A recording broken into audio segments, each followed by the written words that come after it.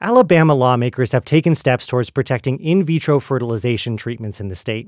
The House and Senate each passed bills this week to protect IVF clinics from lawsuits, and legislation could be signed by Alabama's governor early next week.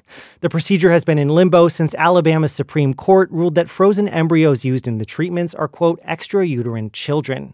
For Massachusetts resident Elizabeth Carr, the hold on IVF treatments has felt personal. 42 years ago, she became the first IVF baby born in the U.S. and was an instant celebrity. Her parents waited 9 months, and the world has waited 3 days to see America's first test tube baby, Elizabeth Jordan Carr. Here's Elizabeth Carr's story in her own words. My parents had a really difficult time starting a family. After 3 ectopic pregnancies, my mom and dad realized their only hope of having children was to pursue a new treatment called in vitro fertilization, or IVF. But in 1980, IVF wasn't readily available in Massachusetts, their home state, or even close by. To access care, they had to travel to Norfolk, Virginia, where 2 doctors had opened a clinic that made the treatment available to patients in the United States for the first time. My mom and dad spent thousands of dollars a month getting to and from that clinic.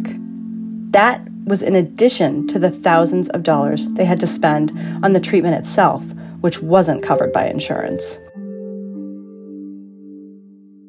My birth in 1981 was a medical miracle, a true first. She's not even a week old, and today she's the most famous baby in the United States. Her parents It made newspaper headlines and magazine covers around the world. It gave hope to millions of Americans who wanted to become parents. My mom and dad could have remained anonymous. There was a big stigma attached to infertility back then. But they chose to share their names and faces with the media so that people around the world could learn about IVF. I share my story for the same reason. The recent ruling by the Alabama Supreme Court could stop families like mine from having kids. For the first time in my life, I feel like an endangered species.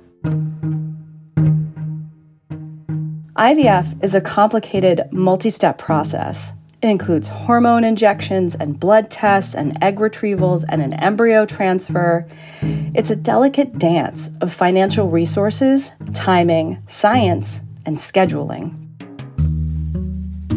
Today, IVF is considered the single most effective assisted reproductive technology. 2% of all births in the United States involve IVF these days. Since I arrived in 1981, about 8 million babies have been born thanks to the treatment. My parents' greatest hope was that no one else would ever have to experience the heartache and strain they did to build a family. 42 years later, I'm still holding on to that hope. Elizabeth, look! This is for you. It says, "Happy birthday, Elizabeth," from Norfolk General Hospital. Elizabeth Carr is the first person born via in vitro fertilization in the United States. Today, she works for a pre-implantation genetic testing lab. She's also a contributor to WBUR's Ideas and Opinion page. I'm Walter Wuthman. This is Radio Boston.